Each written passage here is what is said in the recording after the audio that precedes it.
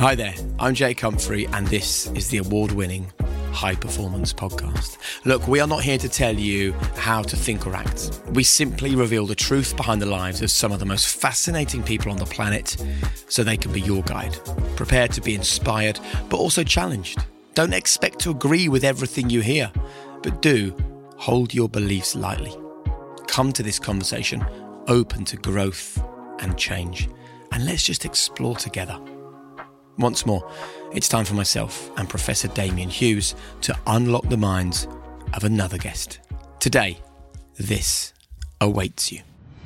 Football or sport is also a game of luck, of course. Inside post, outside post, on the bar, a penalty given or yes or no, red card, yes or no. These little things can be the fate of a manager, the fate of a player, or the fate of a director. If there's success, or is there failure.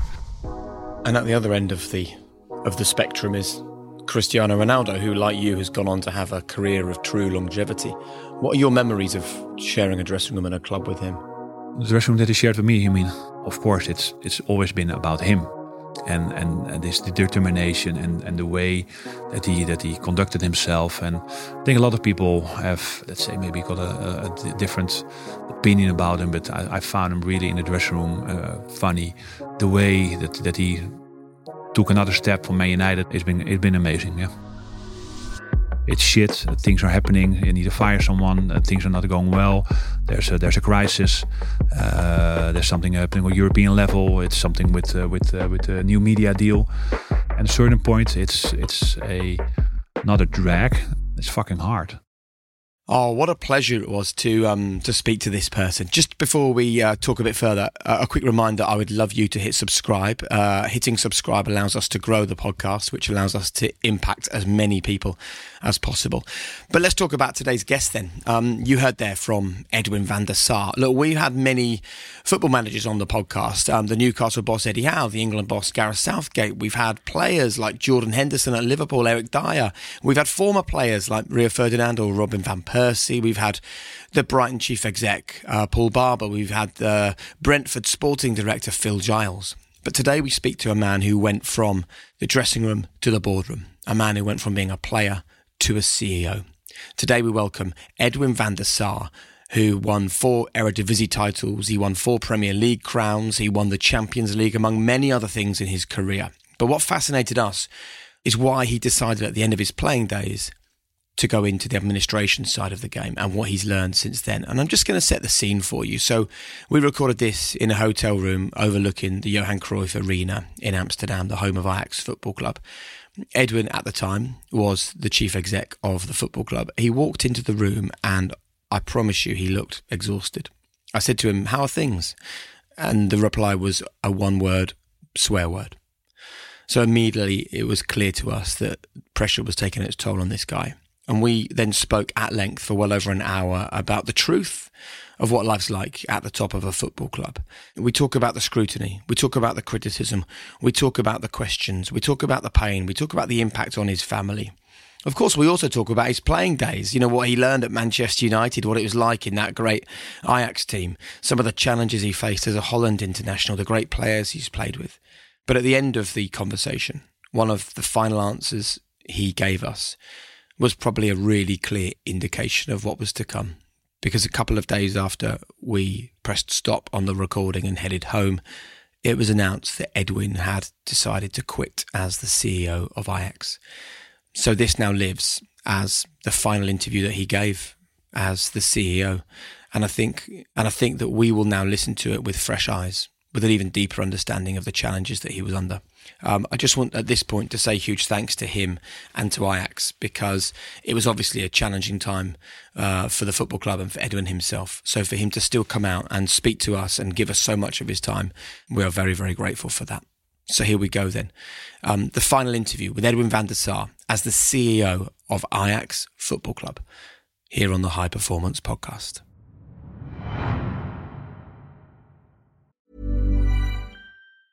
Mom deserves the best, and there's no better place to shop for Mother's Day than Whole Foods Market. They're your destination for unbeatable savings, from premium gifts to show-stopping flowers and irresistible desserts. Start by saving 33% with Prime on all body care and candles. Then get a 15-stem bunch of tulips for just $9.99 each with Prime. Round out Mom's menu with festive rosé, irresistible berry chantilly cake, and more special treats. Come celebrate Mother's Day at Whole Foods Market.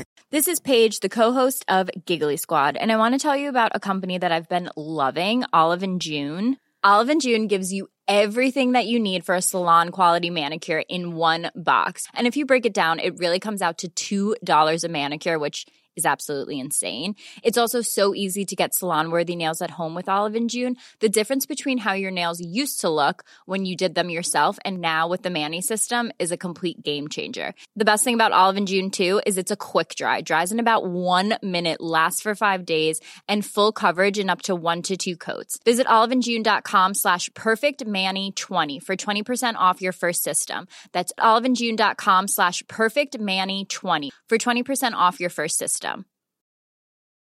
Hey, I'm Ryan Reynolds. Recently, I asked Mint Mobile's legal team if big wireless companies are allowed to raise prices due to inflation. They said yes. And then when I asked if raising prices technically violates those onerous 2-year contracts, they said, "What the f*** are you talking about, you insane Hollywood ass?" So to recap, we're cutting the price of Mint Unlimited from $30 a month to just $15 a month. Give it a try at mintmobile.com/switch. $45 up front for 3 months plus taxes and fees. Promo rate for new customers for limited time. Unlimited more than 40 gigabytes per month. Slows full terms at mintmobile.com.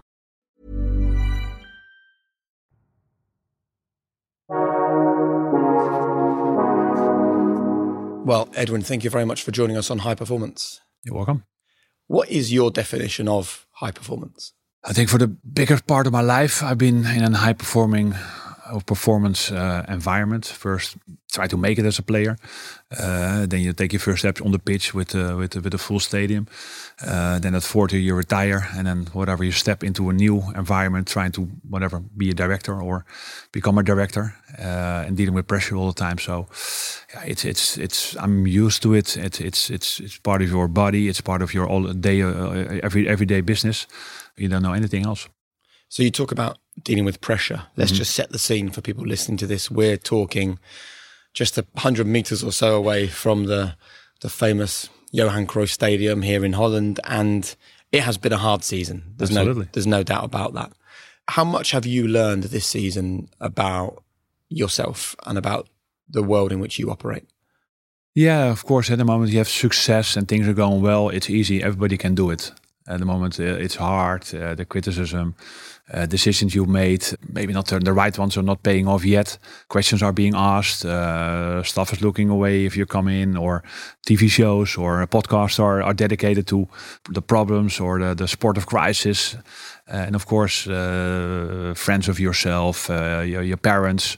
Are you still okay with it? What's happening? So yeah, you're dealing with it, and that's something what you learned as a player.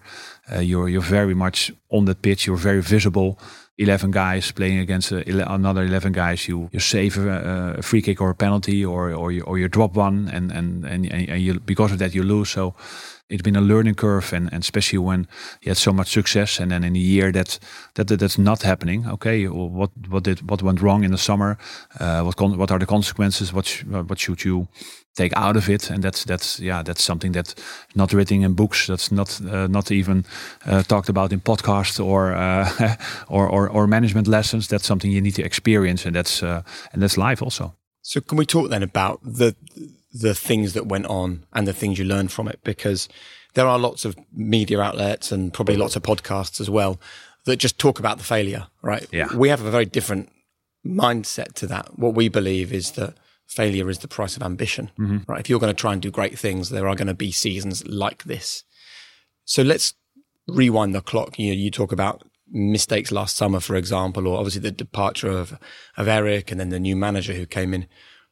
Would you go through some of those moments and share with us what you've learned?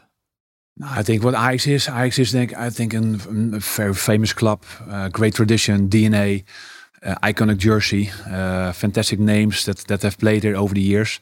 a stepping stone for a lot of players. The league where we are playing in Holland, not the biggest league in the world. Of course, the top 5 leagues is where eventually everybody wants to end up. Every year you need to refresh your team. Coaches are stepping up. Players want the next step. And I think last year we had about 13 players leaving, and 7 of them were like more or less starting 11, including the coach. 5 months before that, the technical director. Even for a club like Ajax that is used to making sure that there's sort of like a conveyor belt of new talent coming through, the scouting is functioning. That was just too much to get a hold of in the summer, and to anticipate and make sure that the success that we had over the last 4 or 5 years, that was going in the same direction. So you talk about the DNA of a successful team like Ajax Amsterdam. Yeah. What is that? How would you define it? And then more importantly, how do you maintain it? To maintain it is it's something where the managers of the coaches, the work in the academy, the scouts who finding the players and need to deal with. And I think we had over, let's say, from the 70s with the generation of Johan Cruyff, Piet Keizer, winning 3 Champions Leagues. In the 80s with Van Basten, with Rijkaard. In the 90s, the team with Seedorf, with Davids, with De Boers. And yourself. I was part of that also. The Wesley Sneijers, Nigel de Jongs. So every era there are players coming through, and that's something that stands us out. I think from a lot of clubs. We like to be that club that there's a DNA, and also that the players who are given the chance here also hopefully come back at a certain point and give something back to the club. Not only regarding transfer fee, going to one club to another one, because if we want to perform on the European stage, money is a big difference. And of course, not only spending a lot of money, that's not always the solution. Look at whatever some clubs in England this year. You had already a nice level. You spent 500-600 million. Doesn't mean that you become champion or even qualify for Champions League. So what you do with it, that's also very important. And quick decisions or managerial decisions, those are testing times for yourself as a CEO or as a director to make the right call, and making sure that the whole club believes in that line that has been set up to get to the success, or to revive the success formula that you had before. So let's talk then about some of these sort of specific moments and how you can retain the culture whilst allowing Ajax to do what it does, which is build amazing talent. So I understand as a player, it's great. You do well here. You're going to get an opportunity, right? But for you now in a senior leadership role, it's very hard when you lose your manager. So would you talk us through the process of what happened with Erik ten Hag and how you deal with that? Do you just sort of accept when Man United come calling, you have to allow people to go? Do you try and fight to keep Erik when he showed an interest in Manchester United? How does it work from your perspective? I think it works similar to all, even with players. Of course, every player wants to have a plan. You talk about ambition. Of course, you will need to win the league here, play Champions League football, give yourself a podium, or we give you a podium. But you have to use it. You have to put all your talents and qualities on that stage.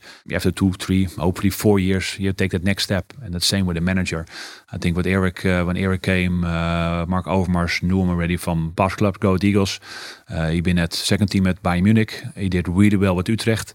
So he came here maybe not as an Ajax DNA type of manager, but he in the first year already, with his talents and his work rate and his desire to every time to put the bar higher, establish himself as a great manager, and of course with the players that were around him. And you talk with the manager, you see what his plans are, or he looks at the players. What can I get out of the players? What is the ambition of the club? So in that way, you make also a plan for the manager. And of course, when you perform and when you do something really well, of course you attract interest, and we know that, and we are proud of it. That people are taking a next step to a bigger club, bigger league, and hopefully we can use that also in our advantage to attract other talents that say, hey, through Ajax, you can get there and there and there, instead of straight away at 18 or straight out of your first job as a manager in the Premier League. You're somebody that's had the unique perspective of being in the dressing room with great coaches, whether it was from Van Gaal early on in your career to Sir Alex Ferguson at the end of your career. So you've got the perspective of being able to see what makes a great coach, what works, and now you're in the position of being part of the deciding committee, who's going to recruit a coach. So what are the characteristics that you've seen from those different roles that you've held that you think does distinguish whether a coach is going to be successful or not? Difficult question, because you don't know who's going to be successful. It's a process. You need so many things to click to make sure that the project that you start, the players that you sign, the players that are coming through from the academy, that they're gonna gel. That the way the manager wants the team to play, that there's belief, and of course, and football or sports is also a game of luck, of course. Inside post, outside post, on the bar, a penalty given or yes or no, red card, yes or no. These little things can be the fate of a manager, the fate of a player, or the fate of a director, if there's success or is there failure. And of course, if you limited those chances, if you really work hard, if you can make sure that believe in the group, how much talent get a chance? Does younger players who are performing on the training better than older players? Are they getting a chance, or will a manager stick with experience, with players who did it in the past? And that's what you've seen also at Ferguson, for example. But working at bigger clubs, it could be the end station. Not a lot of players at United went to, let's say, bigger clubs. Maybe only Ronaldo in 2009, going from Man United to Real Madrid. Asked also a question to Giggs or Scholesy or Gary. I said, you never fancy going abroad. It's like, whatever, there must be big clubs also, Inter Milan or Barcelona or Madrid or Bayern Munich. Edwin, it's like, we born here. Like it's my family lives here. I play for the biggest club in the world. The money is good, so why would I go abroad and learn a different language or a different playing style? Because I'm playing for the biggest club in the world. That's great, of course. Then when you have that, those 5-6 guys who play the whole life for a club, that your childhood boyhood club. And at Ajax is different because, of course, players, even Matthijs de Ligt came here at 8-9 years old. Went to the whole academy at 16.5, made his debut. 17, he captained the club in the Europa League final. But still, for him, there are other ambitions. Can the two of us just pick away then, actually, at this conversation about what it does for you personally? Because you spent your entire footballing career being in control, in control of your training, in control of your reaction on the pitch, to a certain extent. Yeah. Now, you talk about luck and chance and a refereeing decision and not knowing really. How can you know if a manager or a signing is ever going to be successful? So how do you deal with the uncertainty that comes with being the chief exec of one of the most talked about clubs in the world? Yeah, in general, of course, it's part. And somebody says, the harder you work, the more luck you're getting. And of course, making long hours. Life as a player, it's easy. Of course, you need to perform on Saturday at 2:00. But in general, you train in the morning. Everybody is there to help you, to make sure that you have the right nutrition, that you train a certain level, that you get a massage. But work as a director or a manager, it's so much more demanding. It's 60, 70 hours. It's all the time being on instead of being able to take a rest or focus or think. So you have to really create time also for yourself to know what is going on, to know if the decisions or the decision you want to make that is going to benefit the team or the process that you stepped into. So let's talk in more detail about this. First of all, you talk about you need time for yourself to see the big picture. You are the most senior leader at this football club. We have lots of business people that listen to this podcast who maybe struggle with that element. How do you find the space, the headspace to be able to make decisions and have a bit of separation? Yeah, you feel yourself now also that if you're running too fast, you're losing time to reflect, to make not the right decisions, but decisions quick enough. But the moment that things are going well, it's much easier to breathe, to find the time. And the moment things are going in a way that you don't expect, or you have to recover certain things. When I started in 2012, I was a marketing director. The idea was always for Johan Cruyff to bring ex-players into the board of directors. He always said, like, you guys, you didn't do university like the normal people or the clever people do, but you guys did the University of Life, being exposed in the football stadium, being a young player, making sure that you got a chance in the first team, dealing with losing finals, with making mistakes, or 80,000 people that cheering you on, or newspaper headlines that are praising you or killing you. Even from outside pressure, you can shut it off, and that's one of my qualities, I think. Making sure that the thing where I work on, or where we work on as a club, that you don't let yourself influenced by their people who are shouting, making headlines, or talking rubbish because they don't know what is the real deal, what's going on into an organization. I mean, that's typically far-sighted of Cruyff from what you read about him. And it's a conversation that many people have about going from the dressing room to the boardroom. Yeah. What would you say are the characteristics that are consistent that you learn in that University of Life, as Cruyff described it, that you're still using today? The way that when a manager comes in, or even during the game in the first half, whatever, with quick words or quick shouts, you can adjust something.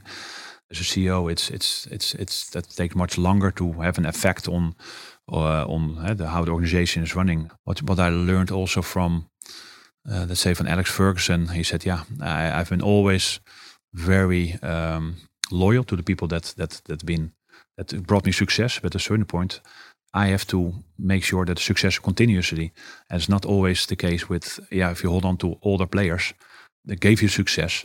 But you have to make sure that there will continuously be successful players who we need to develop, or maybe coming to an end of the road on a respectful way. But sometimes it's not easy to be respectful in this world, because it's a hard world. And I experienced that as a player. You experience it as a executive, and in that way it's very comparable. So Ferguson famously he described it in his own terms that he would think in 4-year cycles for his team. And the stability of his role allowed him to have that maybe longer perspective. How far ahead do you think as a chief exec? Of course, you make plans for whatever 4 or 5 years, long term plans, short term. A coach need to win the next game or win the league. But of course, as directors, you have to look a little bit further than only that. But all falls with winning on Sunday, winning the league, winning games, giving supporters a feeling of pride. And of course, you can say, we have plans for 2, 3, 4 years. But for supporter, it's the game on Sunday. It's winning a cup, winning a trophy. Everything needs to be focused on winning on Sunday. Or that's, of course, you have a manager to do that, and the coaches need to do that, and the players need to do that. And sometimes you maybe forget a little bit when you have success, that success is all created on the pitch. It's all about those 11 guys or 16 or 20 guys delivering their performance on a match day. And this was one of the rare seasons where you weren't winning enough matches, and you had to part company obviously with the manager. Would you mind sharing with us how you get to a point where you make a decision that you need to change the manager, and just how you deal with that, really? We often, you've already said it, people in football often say, we get such criticism because people don't know the full picture. And I think sometimes it's so helpful to really lay bare, not everything, because some things have to remain private, quite rightly, but enough so people can understand that, sitting down and telling Schreuder you're fired is hard for you as well as for him, isn't it, I imagine? Yeah, of course, and certain ways it feels also not fair. What I explained in just early on about I think the 12 players that left, coach that left, and even when Alfred came, we still had Martinez was still there, Anthony was still there. So United came at a little bit late stage for both players. Maybe not expecting, maybe we should have prepared a little bit better. But even for Anthony, it was just a second year. Did not play all the matches. So in that way, you're starting with a team that has been refurbished, redesigned, new technical staff. But what are the warning signs that you can see something starting to go wrong? Data is one part of the game nowadays, expected goals or that kind of stuff. But in general, the eye is sometimes not wrong from the truth, and in that way, it's you sometimes see or hope to expect more from a player or from a game or from a tactical decision or from the signing that the club made, and in that way, the results at a certain point started to deteriorate, and then the pressure will mount on a coach. And also on let's say on the board or on the players to make a decision on a position that we just filled in and hoped to have like a long-standing relationship. That's where you build for, and that feels also awful. You have to release people from functions that they put a lot of heart and hard work and effort and determination in to have a conversation that is over. How hard is it personally on a season like this? Yeah, tough. Absolutely. Yeah, you're. It's really tough. But hey, that's the name of the game. It's performances that makes or break people. That's for a player. That's for a coach. That's for a CEO. And that's the way where we're living. And I'm not used to anything else. To be fair. What's the toughest thing? The toughest thing is the doubts that people have in your ability. A former goalkeeper or former player. But yeah, I've retired 12 years ago. I'm doing this 11 years already, so I'm not a novice. I think the organization is strong. Has been stronger in the past, but the same like you need to develop all the time. And of course, also for your own qualities, you have to every time think: are your own qualities still enough for the organization where you work in? How much effort did you put into it? How much effort do you still willing to put into it? And if the connection is still there with your staff, with the people in the office, with the players, and that's I think a constant situation that you want to feel for yourself also. And of course, I think the way media or people are thinking or social media is reacting on defeats or bad signings or good stuff or shirt introductions or commercial parties where you make an agreement with. Everybody likes to think of everything, something. And sometimes people are talking loud on TV or putting anonymous stuff on the internet. And that's most of the time for your, let's say, surroundings. It's not nice, but for yourself, you know what it is. You know the football world, and you need to perform, and you're as good as your last match that you played, and you're as good as your last signing or the decision that you made as a director. I think people often forget that you've got kids that can read that stuff. You've got parents, and like, no matter how old you become, you're always your mum and dad's little boy, or your partner, who's really defensive and protective of you. I think people often forget the cost on those people in your life, don't they? Yeah, okay, but we know that you sit behind a computer or a smartphone, and you put something in, and it's gone for you. But it's out in the world. But it's I think it's more about like what happens 20 years when you're talking in the pub with your mates and you had discussions, and that's coming now on the internet or on the social media. Or on shows like whatever, not like this. I think your quality of podcasts is higher than other ones, but you can drag attention for your opinions, crazy opinions, or very direct ones. Yeah, that attract audience, that attract viewers, that attract commercial parties, that connect with a program. And that's what the world ticks also at the moment. You're talking about having like the ability to adapt your communication style to the different audiences, and I was intrigued reading a story from your early days as a player when Van Gaal was a coach, and I read that he used a company to come in and do psychometric testing with the players so he could understand how players best received information and how he could be more flexible and adapt the way that he delivered his message so it was understood. You're smiling in terms of, do you remember that period, and what have you taken from it that you could still use and apply in your role today? Yeah, I think you learn from everyone. I think with Van Gaal, and he gave me the opportunity. He discovered me. He found me at my local club, so he scouted myself. So he signed me for Ajax. Gave me the chance in the first team by replacing Stanley Menzo. But he was, let's say, one of a kind. Like the way, the eye for detail, the communication he had with players, the way on the technical side. And technical side, he wanted to improve the players. That's almost second to none, to be fair. What he did with our crop of players, that was in the mid-90s, and also the next step that he had at Barcelona and Bayern Munich and let's say Man United also. So that's almost surprised me. Of course, he had success in the leagues, the titles that he won. But the previous club that I would have expected with his qualities and everything, and to also have to do that all once again also in the Champions League. And in that way, what you learned, he always tried to find what's behind the player, because it's not only the player that makes a difference, also the human being, what's behind the player. What's the situation at home? Is he happy with his wife? Is his wife pregnant? Did he move? Is he living too far away from Amsterdam? So it was all the things that could matter to that the performance of the player would harm.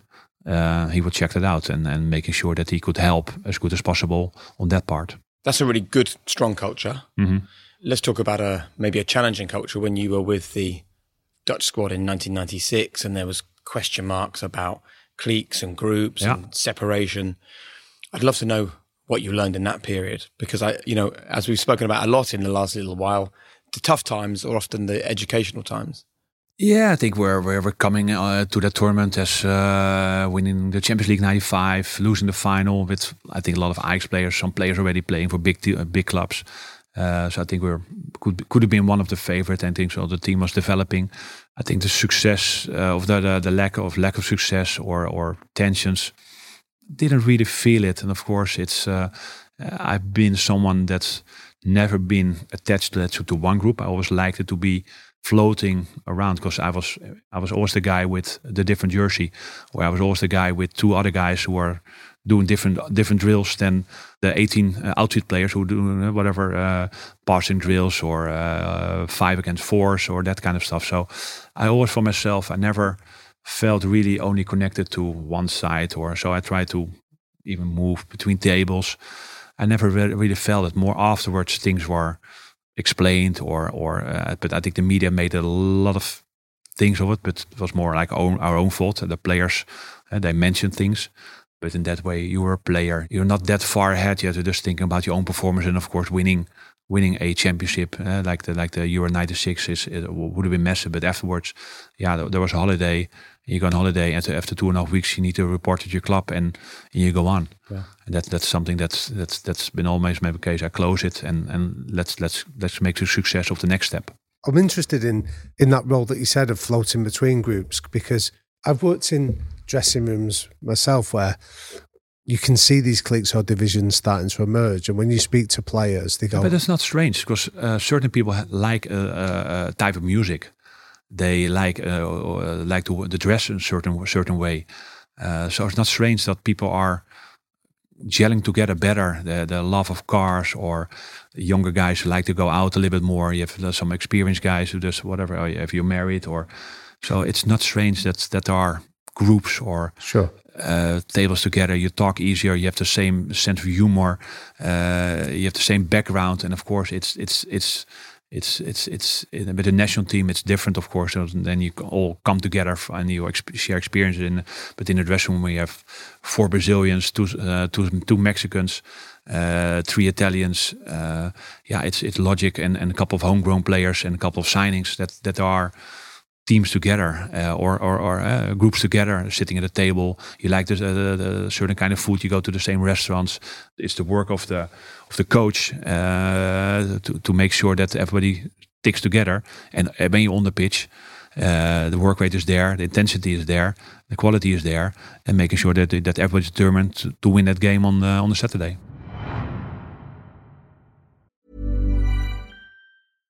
This is Paige, the co-host of Giggly Squad, and I want to tell you about a company that I've been loving, Olive & June. Olive & June gives you everything that you need for a salon-quality manicure in one box. And if you break it down, it really comes out to $2 a manicure, which is absolutely insane. It's also so easy to get salon-worthy nails at home with Olive & June. The difference between how your nails used to look when you did them yourself and now with the Mani system is a complete game changer. The best thing about Olive & June, too, is it's a quick dry. Dries in about 1 minute, lasts for 5 days, and full coverage in up to 1 to 2 coats. Visit oliveandjune.com/perfectmani20 for 20% off your first system. That's oliveandjune.com/perfectmani20 for 20% off your first system.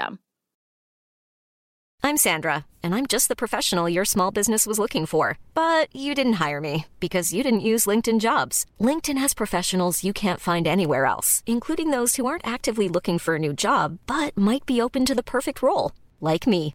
In a given month, over 70% of LinkedIn users don't visit other leading job sites. So if you're not looking on LinkedIn, you'll miss out on great candidates like Sandra. Start hiring professionals like a professional. Post your free job on linkedin.com/people today. Quality sleep is essential. That's why the Sleep Number Smart Bed is designed for your ever-evolving sleep needs. Need a bed that's firmer or softer on either side? Helps you sleep at a comfortable temperature? Sleep Number Smart Beds let you individualize your comfort, so you sleep better together. J.D. Power ranks Sleep Number #1 in customer satisfaction with mattresses purchased in-store. And now, save 50% on the Sleep Number Limited Edition Smart Bed for a limited time. For J.D. Power 2023 award information, visit jdpower.com/awards. Only at a Sleep Number store or sleepnumber.com.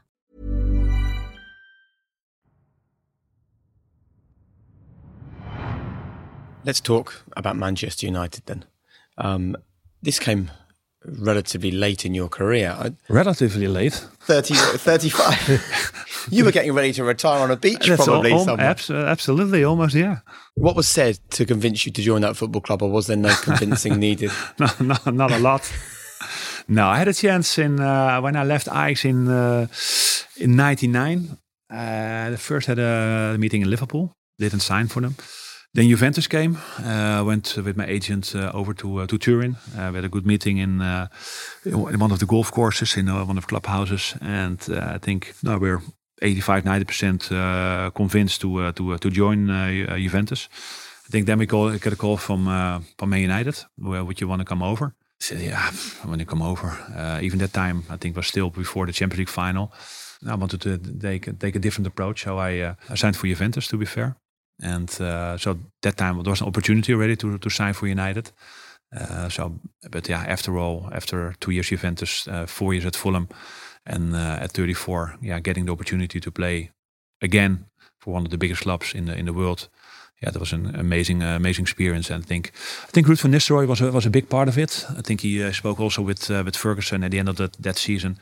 What's going to be what's going to happen? What are the chances? What players do we want to sign? Yeah. Maybe we have to get some experience at the back, and we have two young centre halves. We need. Why don't you think about Van Der Sar? Yeah, but he's 34 and he's at Fulham, and okay, but like the level that he has and the national team, and he has a clause in his contract, blah blah blah blah.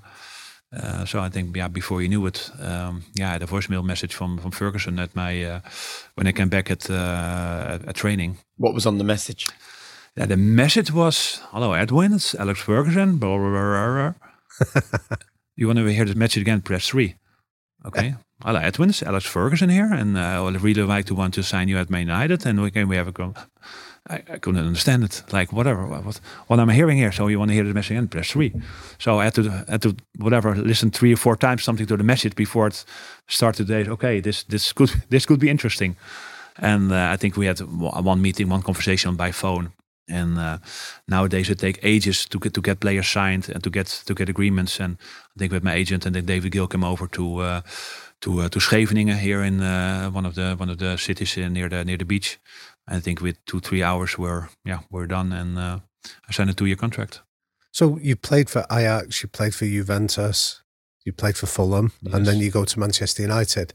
When we spoke to Robin van Persie about this, we asked him what was the difference between his experience at, say, Arsenal and Manchester United. And he summed it up and said, at Arsenal, people like to win. At Manchester United, you had to win. What would you see was the difference between those other clubs and Manchester United? I think it's a little bit different for me because my initially period, I won a lot of things here at Ajax. I think we had a very demanding manager, great culture at the club, young players that wanted to improve, wanted to get better, hungry. Frank Rijkaard was one of the leaders. He won everything, was like an icon for us, and he came back to help us achieve what we wanted to achieve. Then 2 years Juventus, 4 years at Fulham. Not a great stage of my career.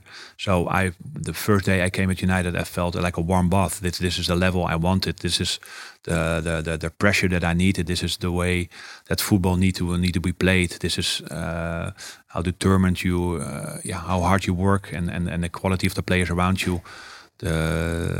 Of course, the foundation were there already. So in that way, from start to finish, it was an amazing 6 years. And so many people try and find the answer to why that club and that team did so well in that period. What do you put it down to? Quality of players. Of course, a fantastic manager. But I think, also there's not that Ferguson was taking the sessions or something. I think he had great and field coach and assistant coach. Even when the meetings were there, of course he always came with 2 or 2 remarks about the history, about the past, or if you remember this game. And we have to, so in that way, it's the whole aura of himself, the things that he won already, of course, the way he developed the club, that he almost owned the club with 2 guys, with David Gill and with himself. The backbone of the team with players who are homegrown, Giggs, Neville, Scholes. Scholes was Paul was of course a fantastic player, but he was not really into the conversation. Paul was just wanted to play football, just want to kick the ball as hard as possible into the goal. He was good at that. He was really good at that, for example. But media duties after a Champions League match, he went to the fire exit door, whatever. And nowadays, you see him talking on.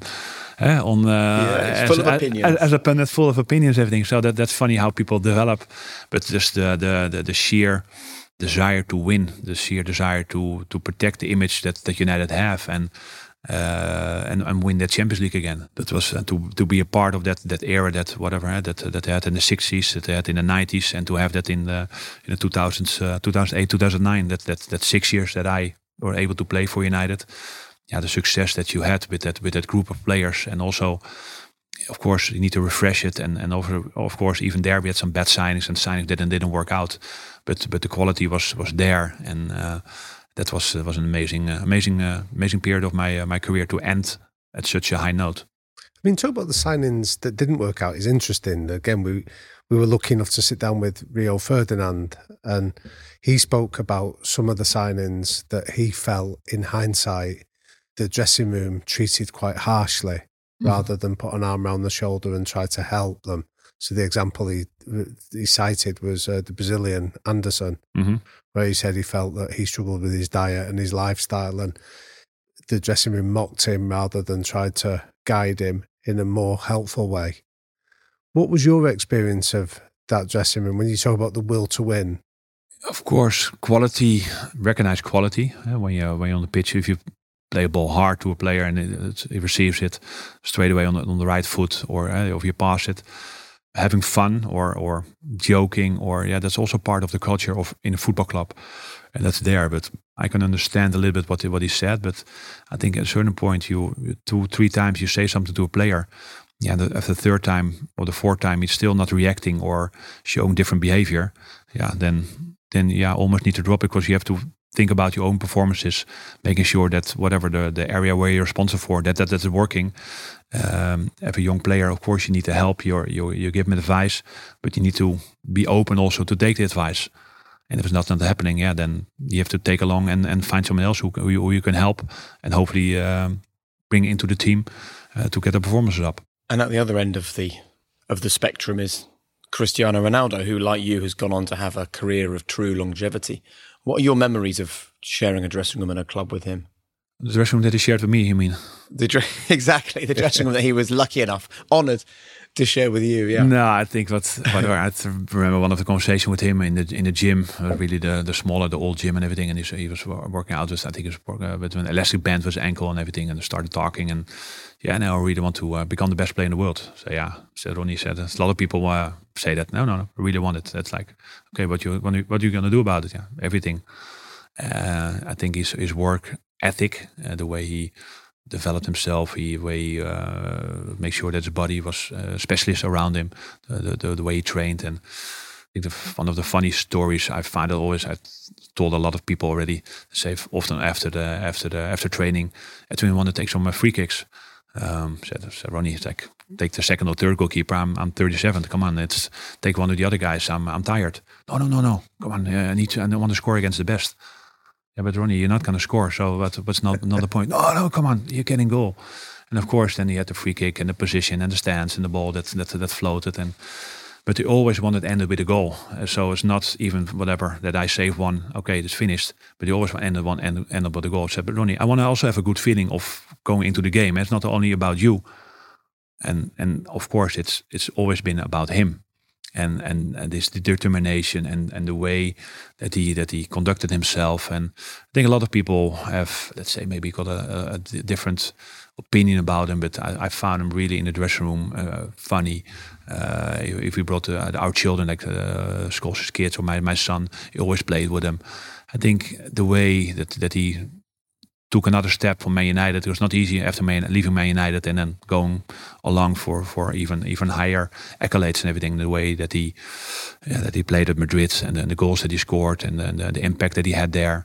It's been amazing. Yeah, I think there's actually really strong lessons for the players that you have here, though, isn't there? Because there's that great phrase that talent will get you in the room. Yeah, but nowadays it's a little bit more different. It's difficult to get that internal motivation to improve yourself all the time, and we have a few. Why is that though? Because I don't know. Maybe it's the people that are depending on you, the people that cherish you, that put you on a pedestal all the time. Hard work is not a strange word. It's something that's really important. Getting somewhere is easy, but making sure you take next steps, that you become better, that you become more valuable for the team, that you become more decisive for the team. That's hard nowadays, I think. It's a shame though, isn't it? Because you've got players like a Paul Scholes or a Lionel Messi where you look at the natural ability and feel for the game has got them to a certain point. But to say about hard work, but for example, Lionel Messi, I think has tremendous qualities and talent and everything. And yes, I'm not saying he doesn't work hard. Let me just be straight about that. I suppose what I'm saying is Cristiano, unlike those two, has forced his success. Do you know what I mean? Yeah. He's made it happen. And I think there's a great lesson to young footballers there. You can be here. I mean, I remember Jurgen Klopp saying he was a second division ability footballer, a Bundesliga mindset footballer, so ended up in the first division. Mm-hmm. That's a really strong message for people that, what is the phrase? Hard work beats talent when talent doesn't work hard. Oh yeah, that's what Ferguson always said. Sometimes said when we were in the dressing room in the Old Trafford, he said that lot in the other dressing room. If you guys work hard, they're never going to beat you. But if they work harder, if they work their socks off and thing, and you think, okay, it's going to be Preston, it's going to be Bournemouth, they can win. So it all starts with working hard. Work hard, then your extra qualities will shine. So internal motivation then is something that you did have. Where did that come from? I think a normal upbringing. I came to Ajax when I was 19. I'd never been in one of the regional selections until 18. I was playing my local village with my friends. Friends, of course. It's a football team, but not on a high level. I was doing the newspaper round. I was working in the flower bulb area, so I did a lot of stuff. So until I was at school, until I was 19, then suddenly I got signed for Ajax. So I think I had a normal upbringing. And also, I find it important to the people that are around you, that are working also for the club, or that you treat them in a normal way. And where do you get your motivation from now? Because you can't do your job unless you work really hard. Yeah, that's true. Give us an insight into what the hours you work.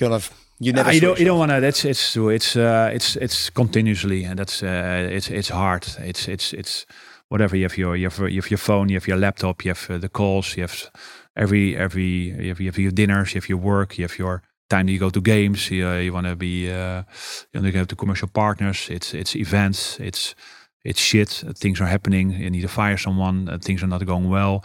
There's a crisis. There's something happening on European level. It's something with a new media deal. It's constant. So it's at a certain point it's not a drag. It's fucking hard. And that's something that where friends of yourself say, geez, Edwin, why do you need it? Why you have your money? You can have an easier life. And of course something goes that through your mind. But in one way you have, you want to be success. Success is sometimes also addictive. You wanna achieve things, and that's something that you carry with you all your life. And if you play different sports or with your friends, you always want to win. Do you know what I also think, and I may be totally wrong here, I think there's an element here that you love proving people wrong. And when you talk about one of the hardest parts is people that say, former goalkeeper, former footballer, I think you get an energy from that. I think you love to show people that you can be a former footballer, you can be a former goalkeeper. You can also be a CEO of a business turning over hundreds of millions of euros a year. We're not fixed. We're not in a box. I think it's true. I think also because, let's say, I've not been the biggest talent. I've played a good career, had a great career. But I think I was really good at looking through what was happening. I don't think I had the greatest reaction. I don't think I was the most elegant goalkeeper. But in the way that I played, the way I could see through the game, making sure that the players were in the right position.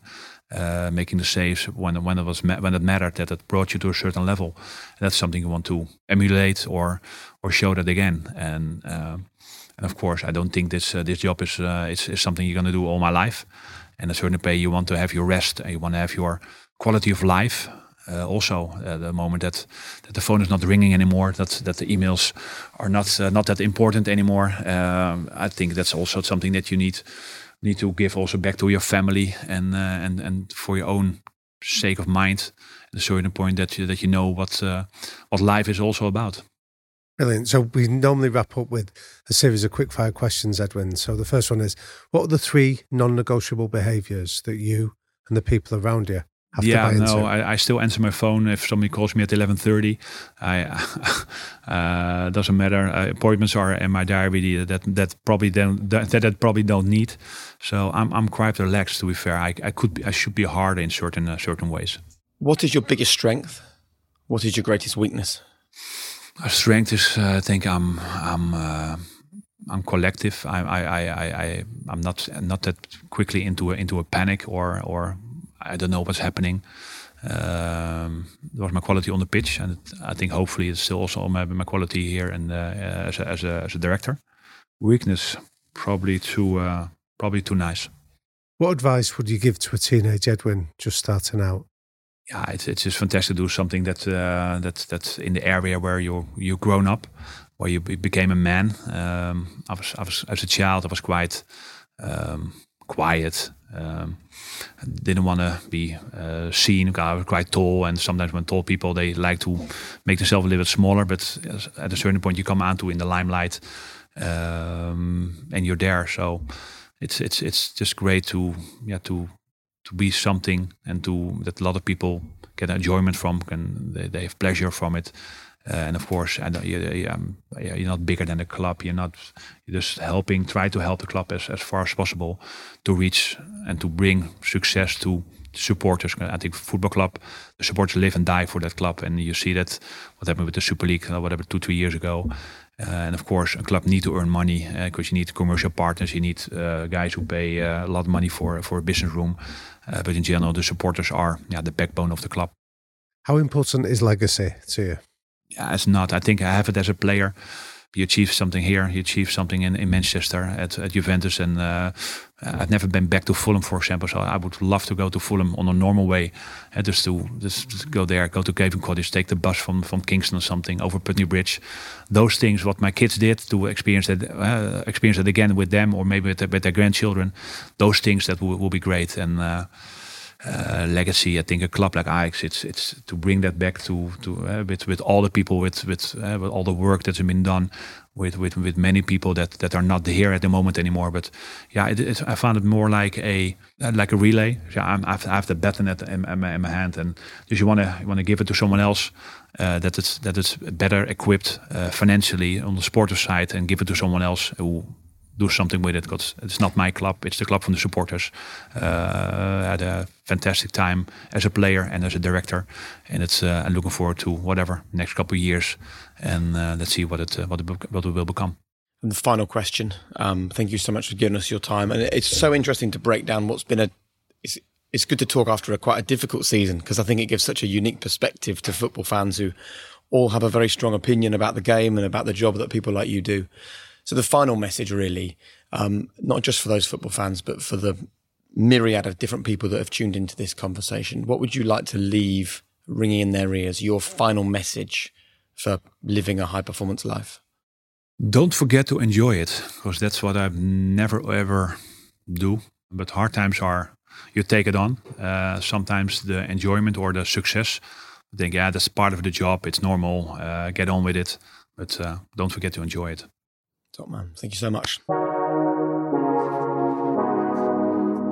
Damien. Jake. I think you could see clearly in that interview, and he was working hard not to let the mask slip, but actually the truth that this has been a really difficult season for Ajax. And we're talking to Edwin, during the final weekend of the season. It came across actually how hard it's been for him, and actually how personally I think he takes it, which is understandable. Yeah, I think it's a great example again of a lesson that we hear so often, that success is not a linear journey, that there's going to be setbacks, there's going to be bumps in the road, there's going to be detours that we don't expect. And I think to meet somebody when they're in the process of navigating the way through that is actually really valuable. It's a really hard one, football, isn't it? Because, all Edwin is doing is his absolute best. And as you heard from the answers he just gave us, he's doing his absolute best for 12 or 15 hours a day. But sometimes you don't get lucky. Sometimes your signings or your recruitment doesn't work out. So therefore, fans are entitled to be frustrated. They're entitled to boo him when he talks to them at the end of a season. They're entitled to share their opinion, I guess, on social media. But we need to kind of inject into that conversation some modicum of understanding, some modicum of nuance, some modicum of realizing that no one is perfect. Everyone is doing their best. I don't know how we get this balance right, but it feels in football particularly too far towards the toxicity and the anger and the aggression. Well, I like that phrase you just used, Jake, around nuance, because I think too often in life, and we do this whether it's in sport or not, we get caught in this binary trap of good or bad, right or wrong, high performer or low performer, when the reality is there's always subtlety and nuance and complexity that we don't necessarily always see. And I think conversations like what Edwin's been brave enough to share with us start to open us up to the whole heap of different factors that influence high performance. Some of them are within our gift and some are not. And I think when we can understand that boils it back down to that question of, are they doing the best they can in the moment they're in with the resources and the knowledge that they have? And he's absolutely doing that. 100%. I loved as well the little reflections when you actually look back on his career, whether it was getting that, late shout from, his impression of Sir Alex Ferguson, having to replay the message 3 or 4 times to understand what he was saying was brilliant. But, that moment, and then, sharing a dressing room with Cristiano Ronaldo and seeing his intense professionalism at work there. The early days when they were winning titles and trophies here at the very start of his career, all of those highs, lows, the difficult times, the good times, it all adds up to the guy that leads Ajax today. And that bit where we said, what's the hardest part of the job? And he said, people doubting and misunderstanding, saying, oh, you're just a former goalkeeper. I do feel there's a real fire in his belly in that. Yeah, and again, like we've heard this from people that don't listen to the podcast but have an opinion on it about this is all survivorship bias. This is people that have been successful telling you how successful they've been. And yet this is a guy that's actually chosen to go and reinvent himself from somewhere where he was successful to then go and test himself in an environment where results are not immediate, that people are quick to judge without knowing the full story. And I think all the qualities that he said about learning to cut out the noise, to focus on the bits that you can do, and to do the stuff in the shadows. He spoke about going around the office and engaging people in who they are rather than going to them with a purpose, just finding out how are you, what are you working on, and do that at all levels. Are characteristics that I'm confident are going to lead him to be successful again. But I love the fact that he's sharing it while he's in the foothills of that journey rather than looking back and telling us how it was a seamless transition. Nice. Thanks for your time. Loved it, mate. Thank you. So there you go. Look, I know plenty of football fans, plenty of United fans will listen to this. I would love to hear from you. I'd love to hear from Ajax fans. And just really, it's just worth thinking about the toll that working in football puts on people, and whether it's right, whether the way that we talk about and act and think and be around the game of football these days is healthy for anybody. Just a quick reminder that you can check out this interview on our YouTube channel. We'd love you to do that. But the biggest thanks, of course, goes to Edwin for being with us on today's podcast, but also to you for growing and sharing this podcast among your community. Please continue to spread the learnings you're taking from this series. Remember, there is no secret. It is all there for you. So chase world-class basics. Don't get high on your own supply. Remain humble, curious, and empathetic. And we'll see you very soon.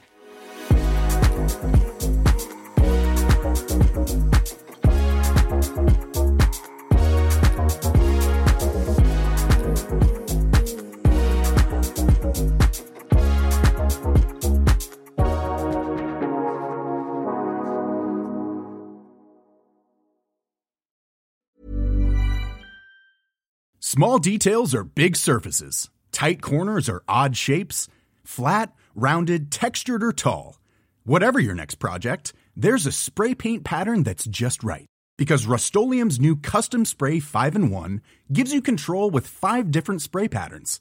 So you can tackle nooks, crannies, edges, and curves without worrying about drips, runs, uneven coverage, or anything else. Custom Spray 5-in-1. Only from Rust-Oleum. Mom deserves the best, and there's no better place to shop for Mother's Day than Whole Foods Market. They're your destination for unbeatable savings, from premium gifts to show-stopping flowers and irresistible desserts. Start by saving 33% with Prime on all body care and candles. Then get a 15-stem bunch of tulips for just $9.99 each with Prime. Round out Mom's menu with festive rosé, irresistible berry chantilly cake, and more special treats. Come celebrate Mother's Day at Whole Foods Market. When you make decisions for your company, you look for the no-brainers. If you have a lot of mailing to do, Stamps.com is the ultimate no-brainer. Use the Stamps.com mobile app to mail everything you need to keep your business running with up to 89% off USPS and UPS. Make the same no-brainer decision as over 1 million other businesses with Stamps.com. Use code PROGRAM for a special offer. That's Stamps.com, code PROGRAM.